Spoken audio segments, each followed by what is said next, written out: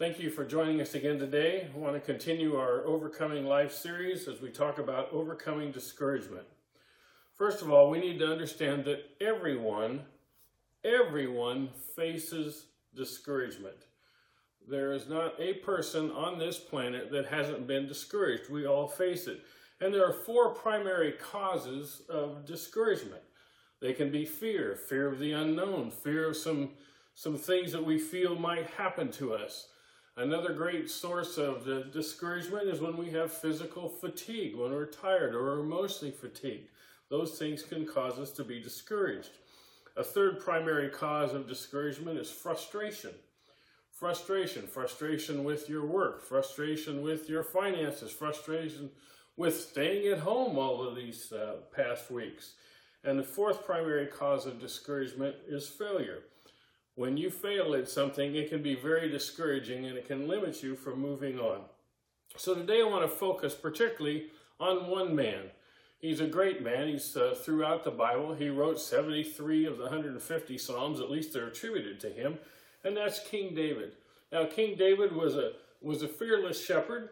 We know he was a valiant warrior. He was a sincere worshiper, and he was a champion of the faith. He is a great example of someone who walks in victory, who lives the overcoming life. And yet we see that he faced frustration and discouragement and had failure and fatigue and fear and all of the things that we've just spoken about. You see, from the time that David was anointed king, he faced discouragement. Now, can you imagine how this goes down? King Saul is king over Israel, and he has been disobedient to the point that now the Father God has said to the prophet Samuel, no longer is he going to be king. I'm going to take the kingdom from him and from his family. And I want you to go to the house of Jesse, and I want you to anoint one of his sons to be the next king. Now, so Samuel comes to Bethlehem. Everybody is fearful because they think, what's he doing? Usually when he shows up, it's not a good thing. And even the king, Saul, was wondering why he was going there. So I'm just going to offer a sacrifice. And during that time of sacrifice, he meets Jesse and says, bring all your sons. Well, Jesse brings 7 sons. And they're to come before Samuel. And Samuel is to seek the Lord and to find out which one of them is to be the next king over Israel. The first one comes, he's good looking, he seems like that should be the one, and God says, that's not the guy. That's not the one at all. In fact, the second one isn't either. And the third, and the fourth, and the fifth, and sixth, and the seventh, and finally Samuel says to Jesse, do you have any other sons? Now, can you imagine when you're told to bring all your sons, you bring 7, you don't even count the 8th one, David, you leave him out in the field, you don't even act like he's one of the group. And so it starts off right there. Can you imagine David comes in, the other 7 brothers are wondering what's going on, and then they see the little punk brother be anointed by the prophet Samuel to become the next king over Israel. Now you think that would be a great day. You have just found out that you're going to be the next king of Israel. You'd think, you know, in a couple of weeks there'll be a press release, the limo will show up, it'll take me up to the capital city, we'll have the inauguration, and I'll become king. Well, I want you to know that from that day on, David faced discouragement. In 1 Samuel 16, it says, Samuel took one look at Eliab and thought, surely this is the Lord's anointed. But the Lord said to Samuel, don't judge by his appearance or height, for I have rejected him. The Lord doesn't see things the way you see them. People judge by the outward appearance, but the Lord looks at the heart. Then in verse 13 it says, as David stood there among his brothers, Samuel took the flask of olive oil he had brought and anointed David with the oil. And the Spirit of the Lord came powerfully upon David from that day. You'd think the Spirit of God coming on you would be a great source of encouragement, and it is. But David still faced discouragement. Now let's just do a quick run through. We're in 1 Samuel 16. And our text today is in 1 Samuel 30, if you want to move over to that and get ready. But let's look at what happened after that time. Later on, the king is in distress he has a troubling spirit that comes upon him, and some of the people in his royal palace say, you know, one of Jesse's sons can play a harp, and David was brought in, and he would play the harp, and as he did, it would soothe the spirit of the king. And you think that would be something exciting. But do you realize that 2 times while that was going on, the king tried to kill him? You have that wonderful thing. That can be a bit discouraging. When the nation of Israel, the armies of Israel went out to fight the Philistines, each day they had that huge Philistine Goliath that would come out and say, send out your best men. And they would all run away and hide, and this went on. And finally, here's David, this young shepherd boy who's coming just to bring supplies to his brothers and to check out the condition of the war. And he gets there and he hears this, and he says, I'll go and fight him. And he's the little guy, and finally he convinces the king, and they try to put him in royal garb and in all the investiture and shields and everything that he would have as a warrior. None of it fit. It was all too big for him. And so he said, just give me what I'm used to fighting with, because I'm used to taking on bears, and I'm used to taking on lions, and I do it with my hands, I do it with stones. And you know the rest of the story. He selected 5 stones and a slingshot, and he killed that huge Philistine Goliath. You think that would bring a great thing, but instead it made the king jealous of him. And you see now in the next about 7 or 8 chapters, David pretty much visits every area of Israel running, and he's running and hiding. He's being pursued at every level. Finally, he has nowhere else to go. The Bible tells us in 1 Samuel about 28 that he ends up camping with the Philistines. Now think about it. He killed their leader not too many chapters ago, and now that's where he's dwelling. And the king of the Philistines thinks he's loyal. Everything he sees that David does appears to be to fight against Israel. However, it wasn't the case. But finally, in 1 Samuel 29, the Philistines get tired of him because they're getting ready to go into battle against Israel. And the other warriors of the Philistines say, King, don't let him come in with us because he'll turn against us and fight with Israel. That's his nation. And so from that, he comes home. And they return home to discover that the city that they're from has been burnt down, and their families have been taken captive, and some bad things really begin to happen. Look in 1 Samuel chapter 30, verses 1 through 8. It says, 3 days later, when David and his men arrived home at the town of Ziklag, they found the Amalekites had made a raid into the Negev and Ziklag, and they had crushed Ziklag and burned it to the ground. They carried off the women and the children and everything else, but without killing anyone. When David and his men saw the ruins and realized what had happened to their families, they wept until they could weep no more. David's 2 wives were among those captured, and David was greatly distressed. Think back, in chapter 16, he's anointed by the prophet Samuel to be king. You would think things would be in his favor. He kills the enemy of the king, Goliath. You think things would be in his favor. He has to run, he has to hide. He had many opportunities to kill the king. He hadn't done any of that. He had finally sided with the Philistines to protect his life and those of his followers. And even then, they're not allowed to fight. They come home, find their city has been ransacked, their families are gone, and they weep. You know what? You remember American Idol a few years ago, every time somebody left the show, they would always play the little song, So You Had a Bad Day? Well, this was one of David's bad days. And the Bible goes on to say that David was greatly distressed. Why? For the people spoke of stoning him because the soul of the people was grieved, every man for his sons and daughters.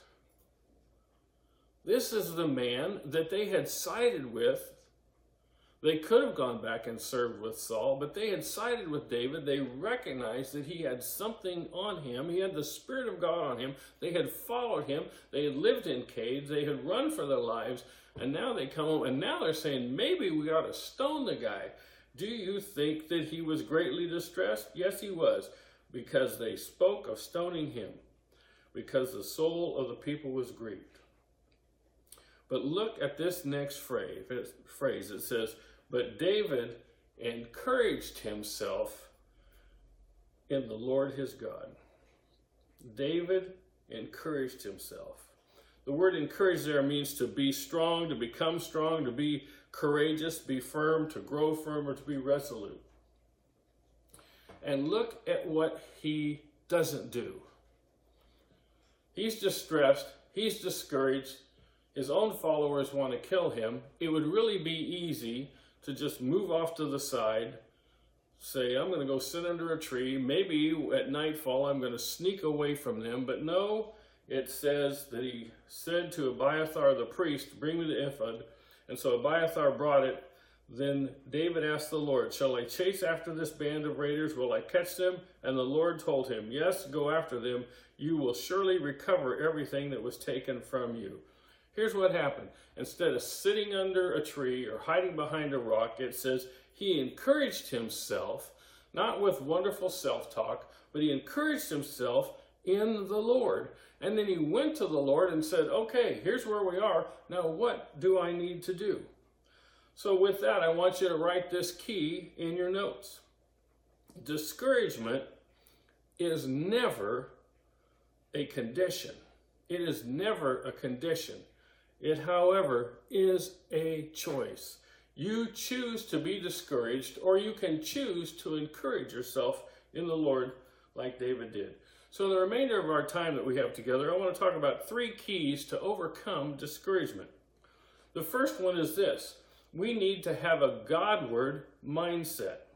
What that means is focus your mind towards God. Where are you looking? David was able to encourage himself in the Lord. As I mentioned in the intro, David was a worshiper. 73 of the 150 Psalms are attributed to him, and his secret of staying encouraged was where he put his eyes. In Psalm 16, he says, I keep my eyes always on the Lord. With him at my right hand, I will not be shaken. He recognized that if I look to Jesus, if I look to the Father, if I recognize he's with me every step of the way, I will not be discouraged, because the creator of the universe, the God who loves me, the God who cares for me, who's going to be right beside me, if he's beside me, I will be victorious regardless of what the circumstances speak. David was a worshiper. Being a worshiper means you have a Godward mindset. You're focusing your mind, your thoughts, your spirit on God. I want you to know, friends, that Satan wants you to have a godless mindset. He wants you to think of anything else but God. In the season that we are in, if you allow the media and everything that's negative to be into your spirit, you will be discouraged. But if you look to the Word of God, if you worship the Lord, if you change your focus and make it a Godward focus, you'll find that you'll be encouraged. That while your circumstance may not be any different 20 minutes from now after we finish this teaching, but your attitude, your focus, your mindset, where your eyes are looking will be changed. Second, David chose to see God in everything. In 1 Samuel chapter 17, when Goliath came out and said, who are you coming after me? And listen to how he replied. David replied to the Philistine, you come to me with sword, spear, and javelin, but I come to you in the name of the Lord of heaven's armies, the God of the armies of Israel, whom you've defied. You see where he was looking? He saw, even in this battle, God is with me, and because he's with me, I'll be victorious. You see, he also saw God in his circumstances. If you look at Psalms 59, Psalms 59 is a psalm written where David is hiding in his own home, and Saul's men are surrounding him, and the order is, when he comes out, kill him. And it's interesting. If you read the intro to Psalms 59, it says, of David regarding the time Saul sent soldiers to watch his house in order to kill him. Do you think that could be a discouraging day? You are absolutely sure that it was. And look at what he says in Psalms 59, 1 through 4. Rescue me from my enemies, O God. Protect me from those who've come to destroy me. Rescue me from those criminals. Save me from these murderers. They have set an ambush before me. Fierce enemies are out there waiting. Lord, though I've not sinned or offended them, I've done nothing wrong, yet they prepare to attack me. But yet, even though he recognized that was his reality, look at what he says in verse 16, because he recognizes that God is greater than his circumstances. But he says, as for me, I will sing about your power. Every morning I will sing with joy about your unfailing love, for you have been my refuge, a place of safety when I'm in distress. O my strength, to you I sing praises, for you, O God, are my refuge, the God who shows me unfailing love. You see, he saw, even in that circumstance, outside his house is an army of men ready to kill him. He recognizes, I will sing, I will focus on God's power, on his love, and he will be my protection. You see, David reminded himself, God is bigger than any giants that he might face. He's bigger than my mountains. He's bigger than my enemies. He's bigger than my problems. The worst thing that we can ever do is forget that God is with us. But the best thing we can do is refocus on God and his word. Philippians chapter 4, verse 8 says this, finally, believers, whatever is true, whatever is honorable, whatever is worthy of respect, whatever is right and confirmed by God's word, whatever is pure and wholesome, and whatever is lovely and brings peace, whatever is admirable and of good repute, if there's any excellence, if there's anything worthy of praise, think continually on these things. And the Amplified says, set your mind on them and implant them in your heart. You see, because when we keep our mind on God, you have instant encouragement and you have a new perspective. Because suddenly, when you realize how big your God is, you realize how small your circumstances are. You will experience tremendous peace and decreased worry and fear. Isaiah 26 says, you will keep in perfect peace all who trust in you, all whose thoughts are fixed on you. Isaiah said it right. Focus on God, focus on Jesus, peace will come and fears will flee. You see, focusing on God feeds your faith and it will starve your fears. You will also be able to speak and act by faith. In Hebrews chapter 11, verse 6, it says, and it is impossible to please God without faith. Anyone who wants to come to him must believe that God exists and that he rewards those who sincerely seek him.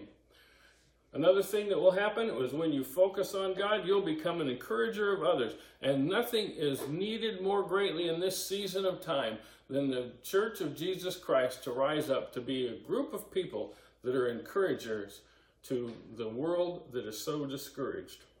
You will also have the power to destroy the power of Satan that when he comes to oppress you.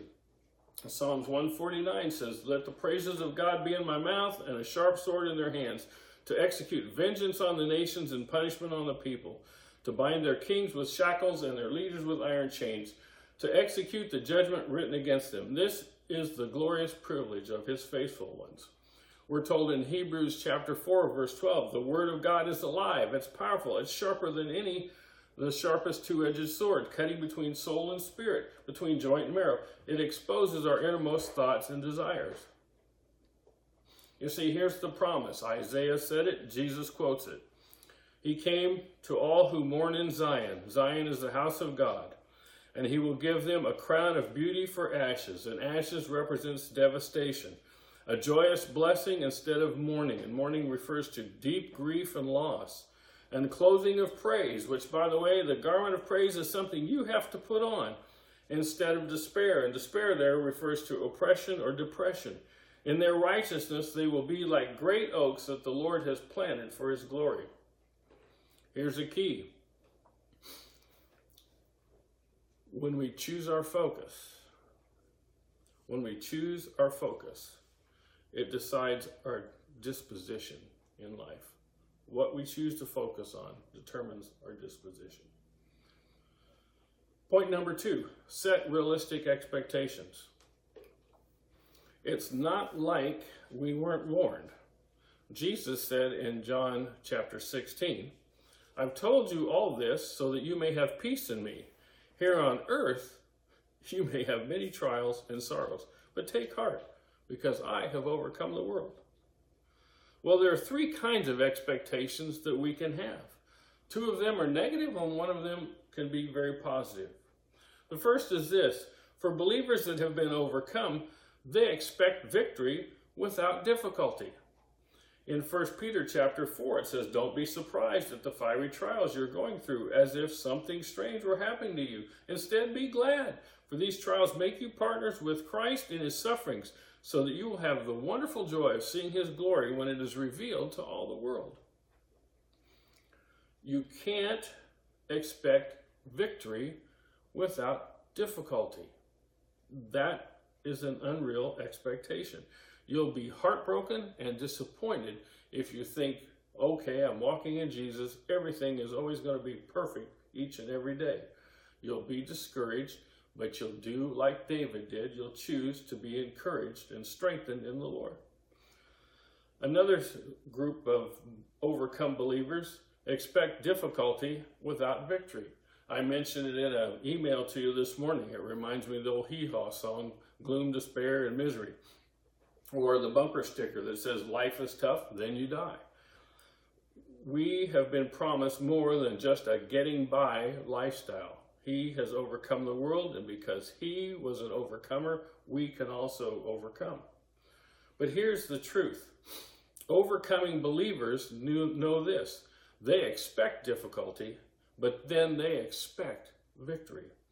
In Romans chapter 5, it says, we can rejoice too when we run into problems and trials, for we know that they help us develop endurance.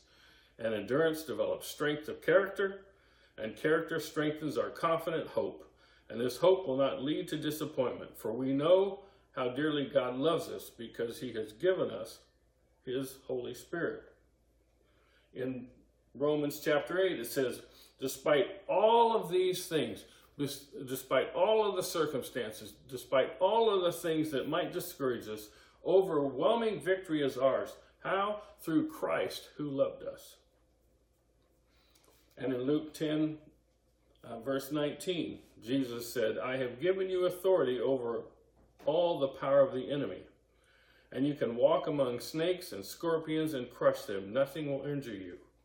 Now let's understand, I'll do a teaching about this later on, but in this particular verse, we recognize it's not a switch from something spiritual to now you can go walk out in the mountains and step around rattlesnakes.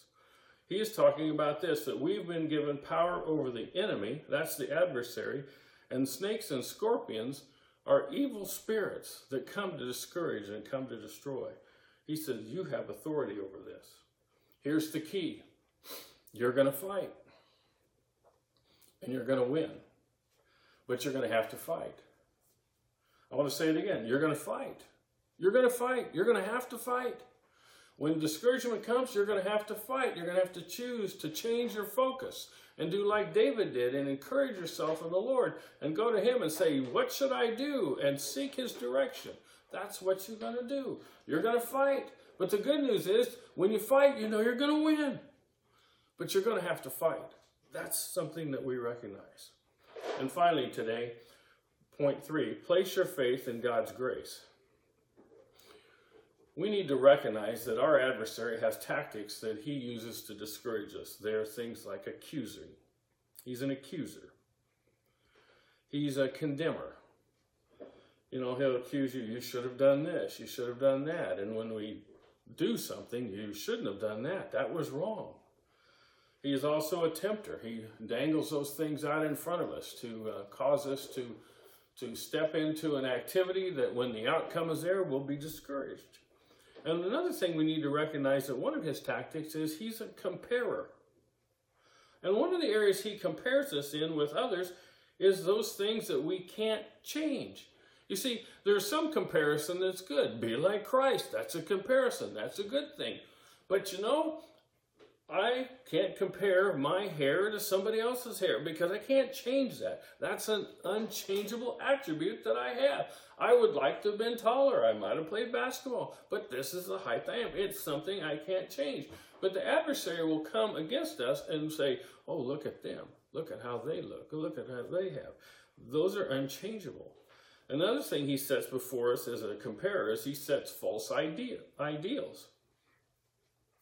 I would love to know the truth about so many people's Instagram accounts. Is their life really that way, or is it just how they make it look? Is it really, really that great? Another thing that he does is he makes us have an attitude that we need to work harder and pedal faster. You know, if you just did more, you'd be better at it.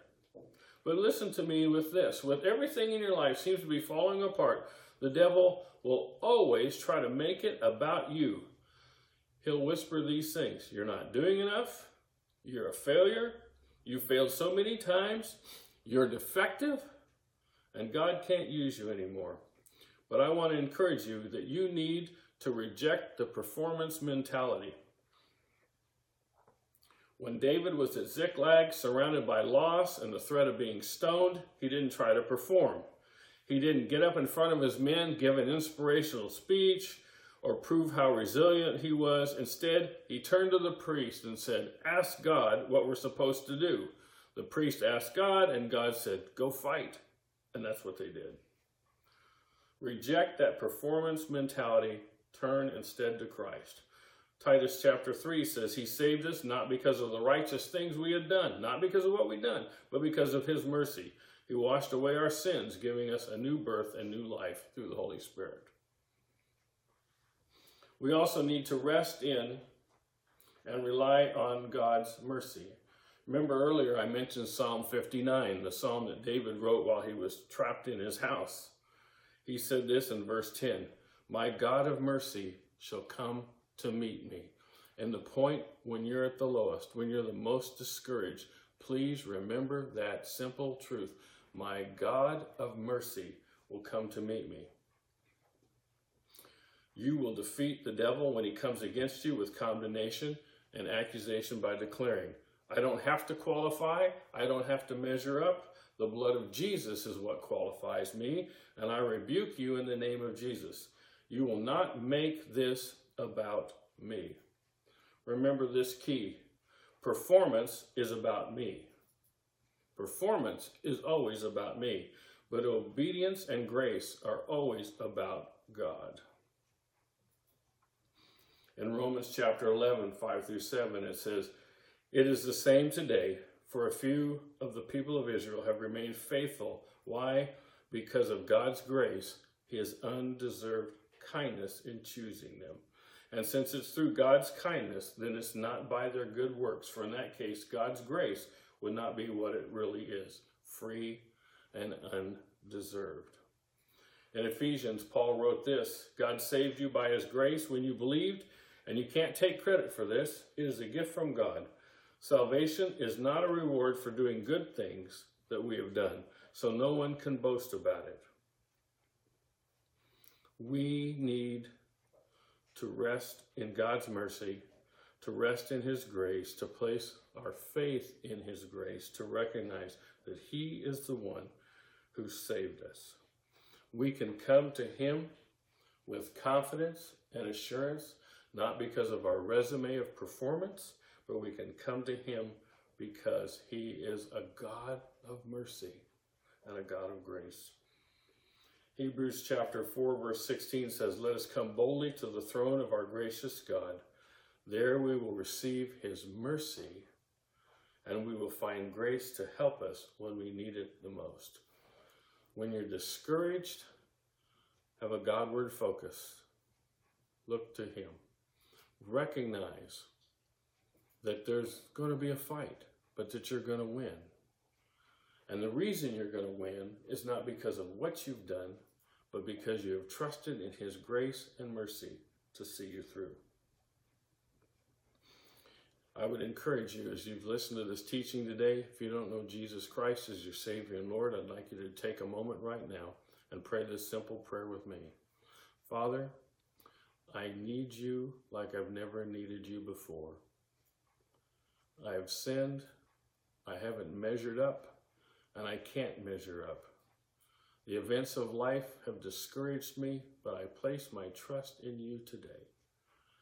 I ask your Son, Jesus, to save me, forgive me of my sins. Now I'm going to share with you, friends, if you prayed that prayer, Jesus Christ has become the Lord of your life. You've been born again.